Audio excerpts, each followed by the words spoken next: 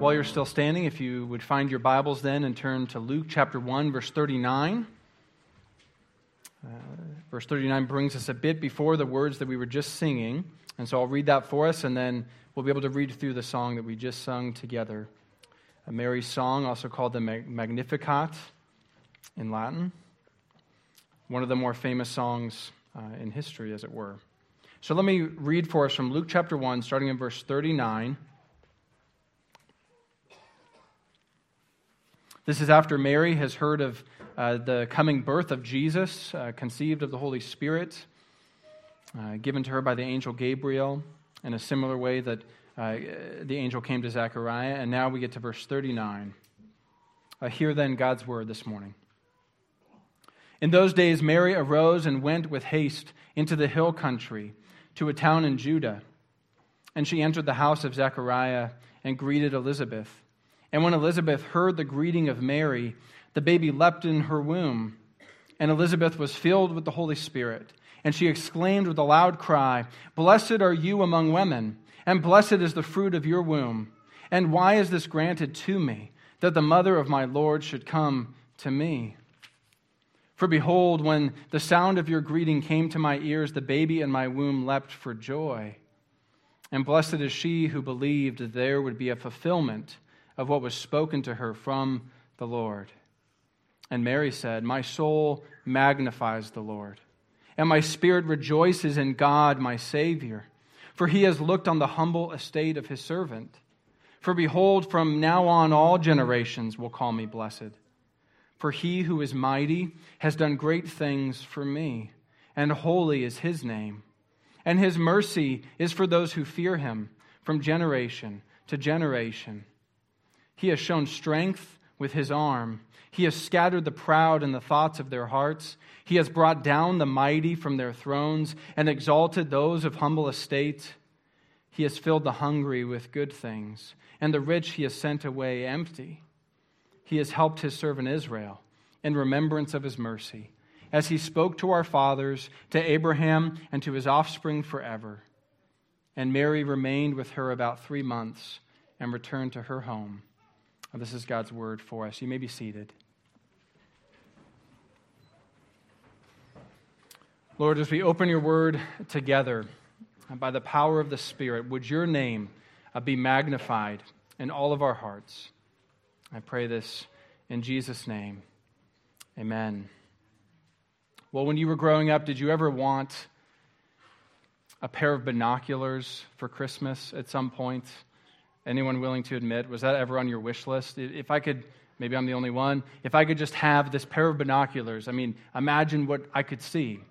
I don't know if it coincided with Christmas, but I eventually did get a pair of binoculars when I was young, and I went with my uncle and his family on a trip, a road trip all the way to Yellowstone National Park, and so I had, that Birds of North America book. Can you picture that? That paperback cover, and I was going to be an ornithologist, and I had my binoculars, and I'd look out the window until I got car sick, which is about 2 seconds, and you road trip all the way, and you get to Yellowstone, and having those binoculars is amazing.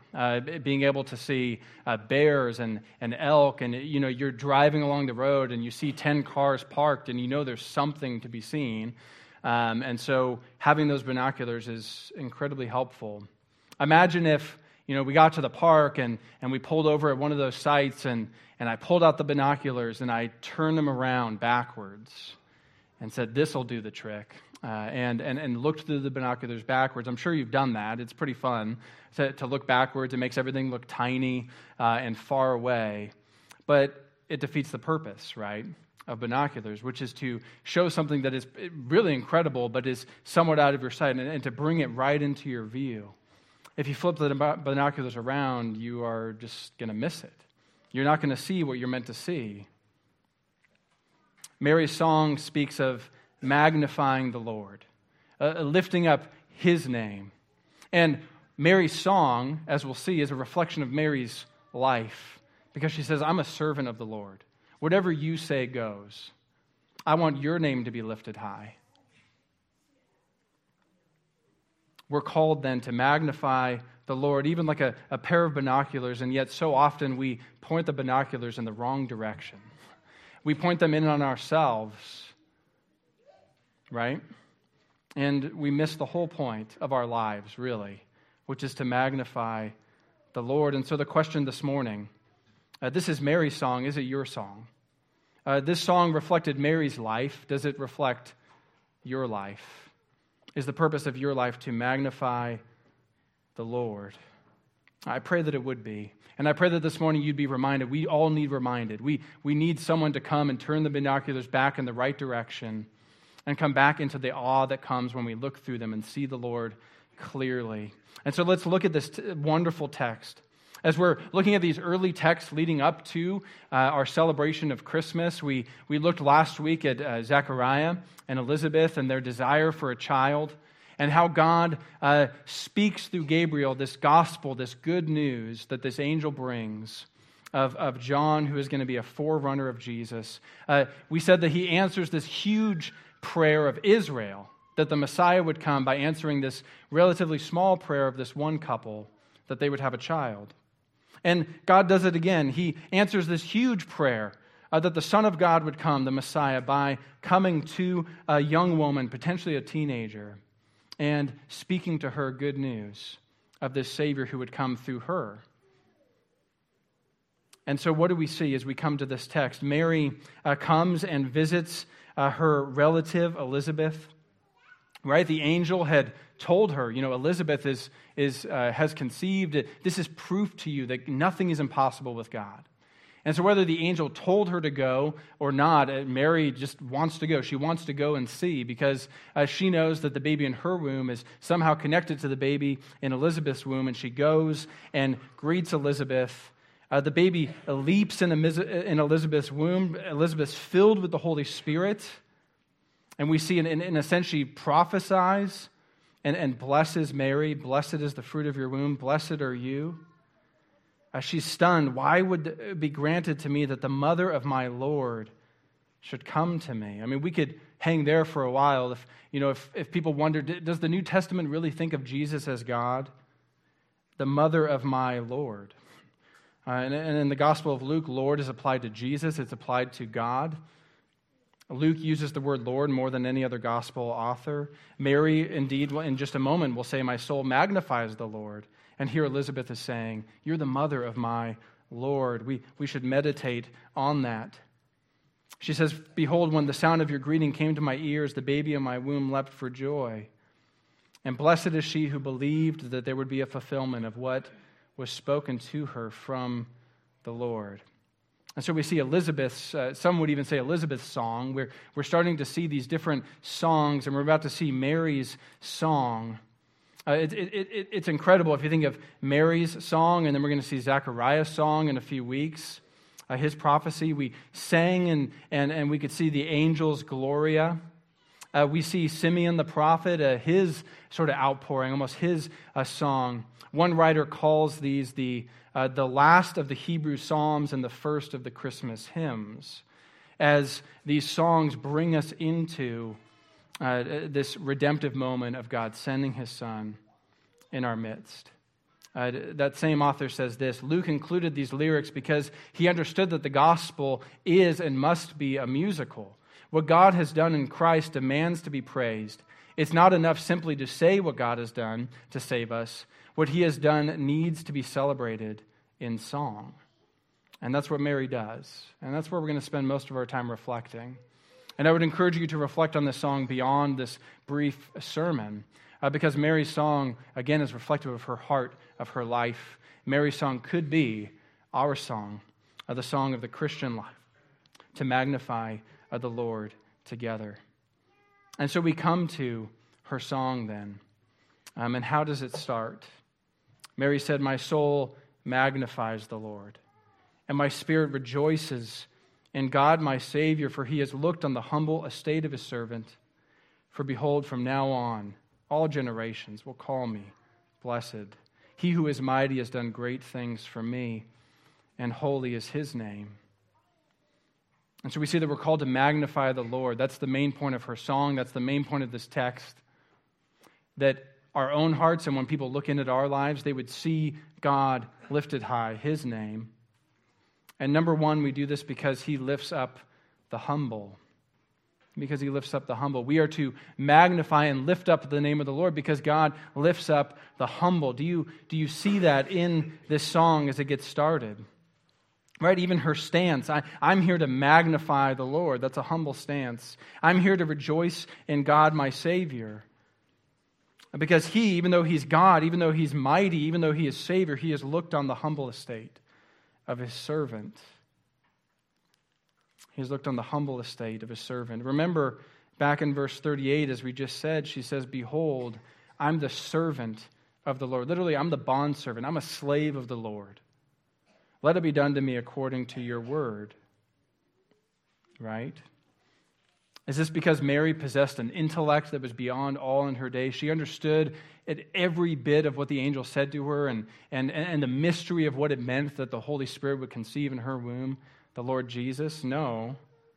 We see throughout the rest of Luke's these early narratives that Mary treasures these things in her heart. She's pondering them. She's worshiping the Lord, even if she doesn't have full understanding of them. But she is a servant of the Lord. She humbly comes to magnify him. And so we see a humble posture. It leads to a posture of praise. It's the very posture that John will have, this other baby who leaps for joy, right? John, whose conception and birth is miraculous in its own right, even in his, he would never remember it, but even in the womb, he is making much of Jesus. He's excited when Jesus shows up, and that fits because when Jesus shows up on the scene, what does John say? But he must decrease and Christ must increase. And that's the call of the Christian life, and that's what Mary's doing here in this song. She's calling us to humility, to true humility. I think we live in a day and age where the word humble is used a lot, actually. It really is a virtue in one sense. Perhaps you've heard this term, the humble brag. Are you familiar with this term? Social media is usually where you find the humble brag. I'll give you an example, and I think you'll see what I mean. Here's just one random social media post. I recently discovered that buying your own flat is really stressful. What's the undertone of that?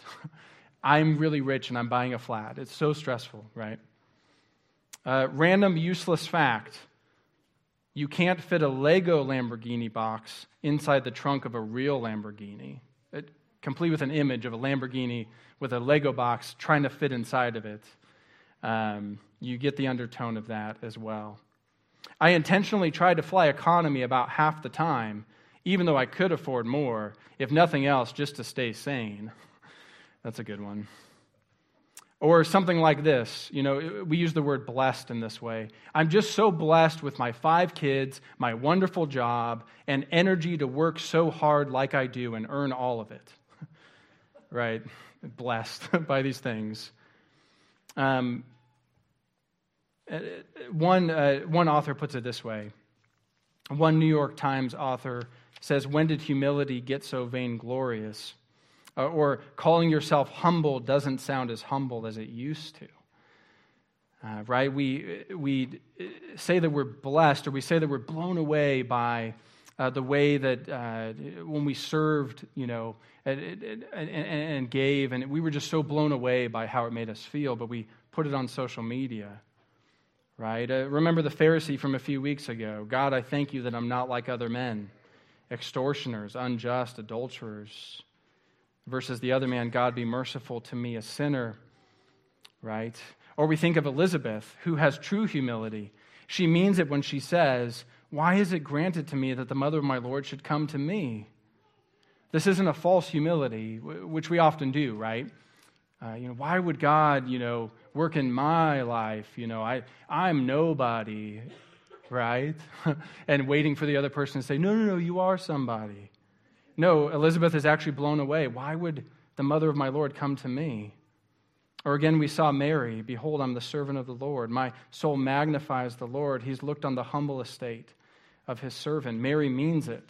Why would God work through her this great redemptive thing, bringing Jesus into the world? And so we see that we're called to a true humility because God lifts up the humble. And we've seen this as a theme throughout Luke. In Luke 14:11 and 18:14, Jesus repeats, "For everyone who exalts himself will be humbled, and he who humbles himself will be exalted." Do you see how Luke is just showing us that right at the beginning of his gospel?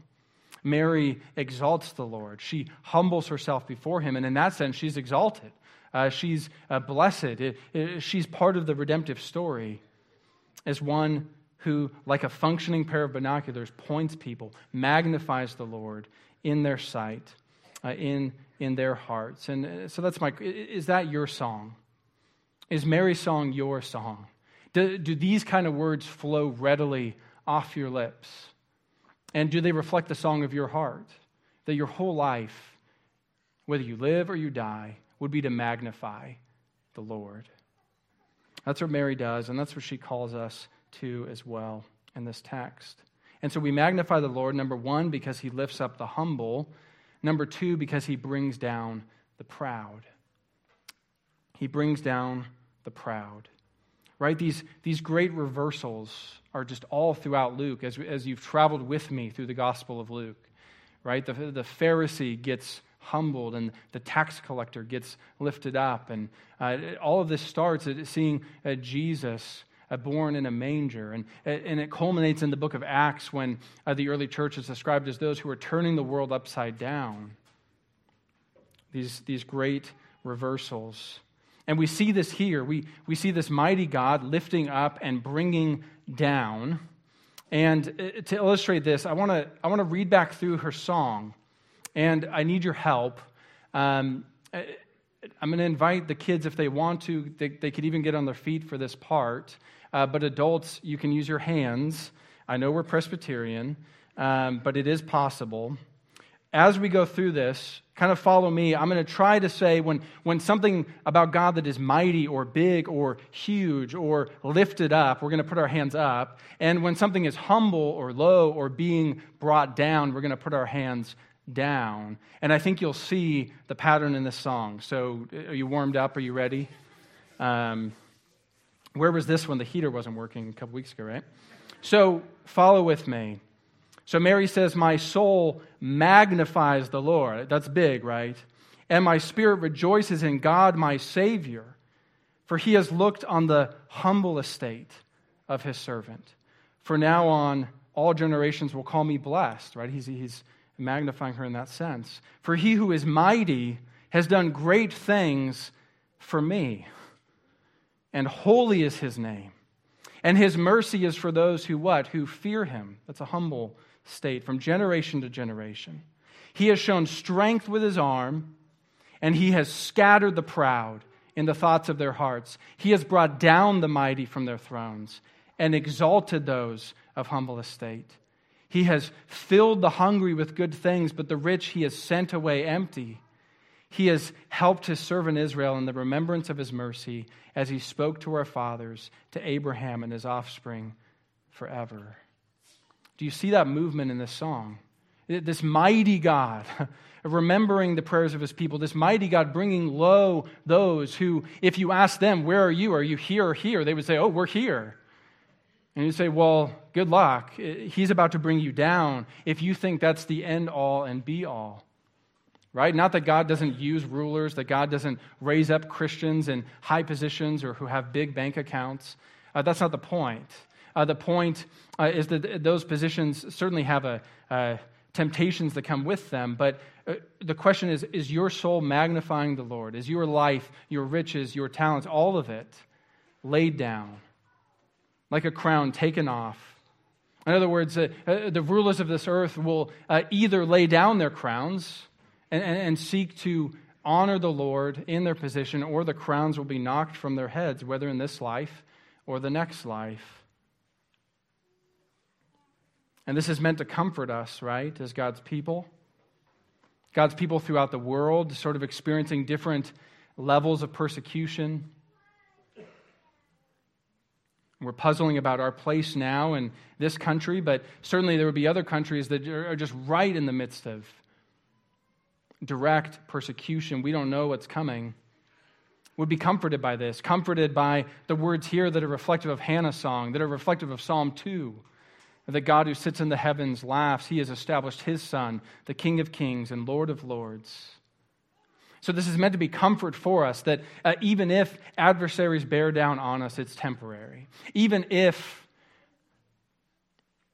they seem to bear their mighty arm, I mean, he calls them mighty, right? The mighty, those who rule on thrones, those who are rich, they will be scattered. They will be driven away. And so it's comfort for God's people. It's also a challenge for us as God's people when you think of not just the world aspect of it, but our hearts. Because we can look at the rulers of the world and say, oh, how could they, think so much of themselves? How could they live their life however they want? And we could do the same thing. Or even in our church culture, we can raise up celebrities as if, if we could just get the right Christian celebrity, or if we could just get the right Christian leader who can sort of play by their same game but do it in a very Christian way, then we're going to bring the kingdom of God. Or we sort of, we deride those of high estate and power, and yet in smaller ways we sort of seek after those same things. Not to be a king, not to be sort of over the top, but to have comfort, to have control, to have it so that I can really trust in myself and be self-sufficient, to have it so that I don't have to think of my brothers and sisters and their great need. Contrast that with Philippians 2, where we're called to have the mind of Christ.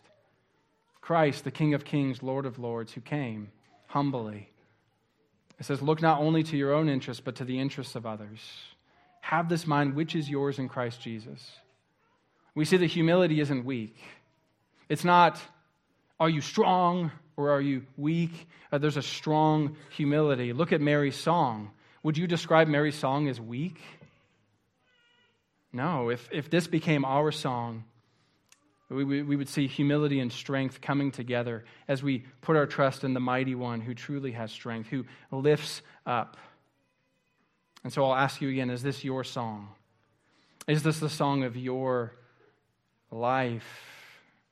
Like that, great hymn, this is my story, this is my song, praising my Savior all the day long. That's what Mary's doing here. And what she does in the rest of her life. And I would ask you, is this your song? Young people, I was thinking of you especially, thinking of Mary as this young woman. We don't know exactly how young she was. She might have been a teenager. But either way, this young woman of not much estate in her society, visited by the Lord. And can you see how God is just using even her creativity, even using her knowledge of Scripture? She had to have had Hannah's song on her mind as she spoke these words. She knew her Bible. She loved her Bible. She knew her Lord and loved her Lord. And do you see how God used her in such a special way, even through her creativity, even through the ways that he blessed her? Right? Young people, if you will trust in the same Lord and say, I'm a servant of the Lord.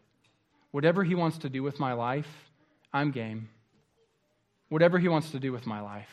I know there's going to be hard days. I know there's going to be hard years. But I want to be his servant, no matter what that means. Young people, if you will do that, then there's no telling what God's going to do through you. Or that he would, with his mighty arm, use you in such a wonderful way. So is this your song? Is your song the song of your life to magnify the Lord? Because if not, there is a warning that he brings down the proud, right? If you've heard the gospel time and time again in this church, and each time you sort of think, I don't really need it. I don't really need a Savior who came in a manger. I don't really need someone who grew up to be a man in his 30s, who obeyed the Father, who loved the Word, who lived it out, who was this mighty prophet who spoke to God's people. I don't really need someone who went to the cross and who died for the sins of his people, right? I'm not perfect, but I don't need someone to go and die for me. If that's been the song of your heart, then I encourage you even now by the power of the Spirit, that you would see that this Savior is precious, this Savior that Mary glorifies in, that she wants to magnify. This Savior is for those of humble estate. Think of what Jesus says, "Blessed are you who are poor, for yours is the kingdom of God. Blessed are you who are hungry now, for you shall be satisfied. Blessed are you who weep now, for you shall laugh. Blessed are you when people hate you, and when they exclude you, and they revile you, and they spurn you, and they spurn your name as evil on account of the Son of Man. Rejoice in that day, for they did so to the prophets. But woe to you who are rich, woe to you who are full now, woe to you who laugh now. Woe to you when all people speak well of you, for so the fathers did to the false prophets." Do you see what Mary's saying? Do you see what Jesus is saying? The gospel is for those who have been humbled by the Holy Spirit, to say, I need this Savior. I don't have all my questions answered, but I need this Savior. I can't bear the weight of my guilt any longer. My strength isn't enough to keep going. I need this Savior. Would you put your faith in this Savior of whom Mary sings the good news of in our text? And so we see that we're to magnify the Lord because he lifts up the humble, he brings down the proud, and lastly, because he remembers his people. He remembers his people. Right, that first section, it is very personal. God has heard Mary. He has heard her prayer. He has lifted her up in her humble estate. And then that second section is sort of the more public nature, that this is how God works. He lifts up the humble. He brings down the proud. This last section, we see God's specific work in the midst of his people. Starting in verse 54. He has helped his servant Israel in remembrance of his mercy, as he spoke to our fathers, to Abraham, and to his offspring forever. Right? Do you see, just like we saw last week, we'll see this more in Zechariah's song, right? That God isn't just sort of randomly acting in history. This is what it's all been coming to. The promises that he gave to his people of old are all coming to fruition. In the midst of Zechariah and Elizabeth and now Mary. And Mary recognizes this. This is the God of the Old Testament. This is the one true God whose steadfast love endures forever, whose mercy is from generation to generation. You could see the Old Testament language flowing from her lips. And here he has helped his servant Israel, that humble posture, servant Israel, in remembrance of his mercy, as he spoke to our fathers, to Abraham, and to his offspring forever. I mean, remember the contrast early in Genesis, right? You have the Tower of Babel, and what are they trying to do? They're trying to make a name for themselves. It's a group of people coming together, as groups of people always do, to lift up their own name. And what does God do? But he scatters them. And then what does he do? He calls Abram. He comes to Abram, and what is his promise to Abram? I will make your name great. In other words, from the very beginning, a man has clamored for power ever since the fall. But God is the one who shows up, chooses those of low estate, and says, I will make your name great because I'm bringing you into this redemptive stream that is going to flow all the way from your seed, Abraham, to Jesus himself, to the Messiah. God is the one who lifts up in remembrance of his mercy. His mercy is the linking, right? We did that exercise of God being mighty and being low. The link between us who are of low estate and God who is mighty is his mercy. It's his mercy. God remembers. God has mercy. And therefore he acts on behalf of his people as he continues to do today. And so I'll ask you again, is this your song? The song of this Savior, the song of Mary that speaks of the God who lifts up, the God who brings down, the God who remembers his promises to his people. Because if it is your song, you have access to all these promises. You have access to this God whose steadfast love endures forever. In Jesus, you have full access. And when you do this,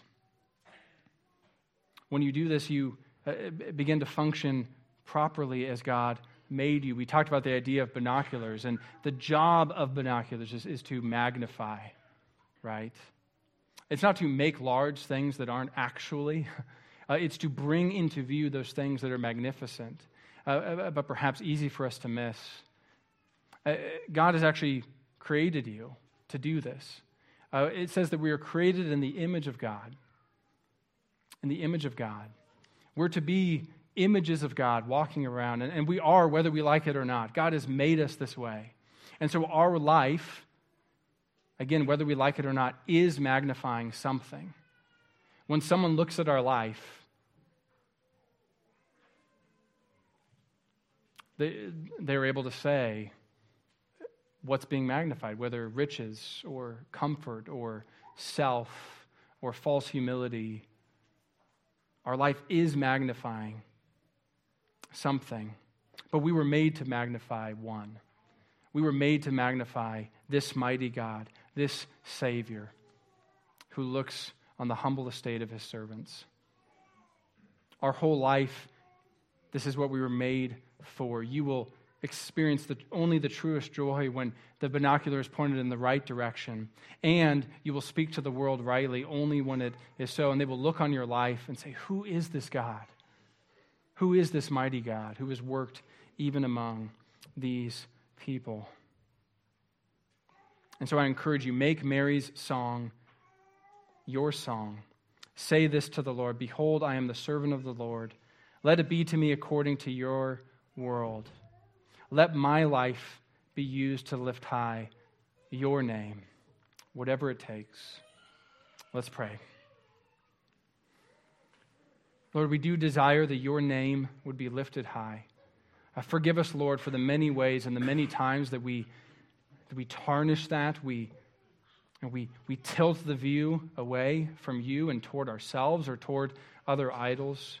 Lord, would you cast down those idols, cast down all distractions, cast down all pride in our hearts by your Spirit so that we would see you rightly, so that the watching world would see you rightly and would come to know this Savior who loves to work with his mighty arm for the sake of his humble people.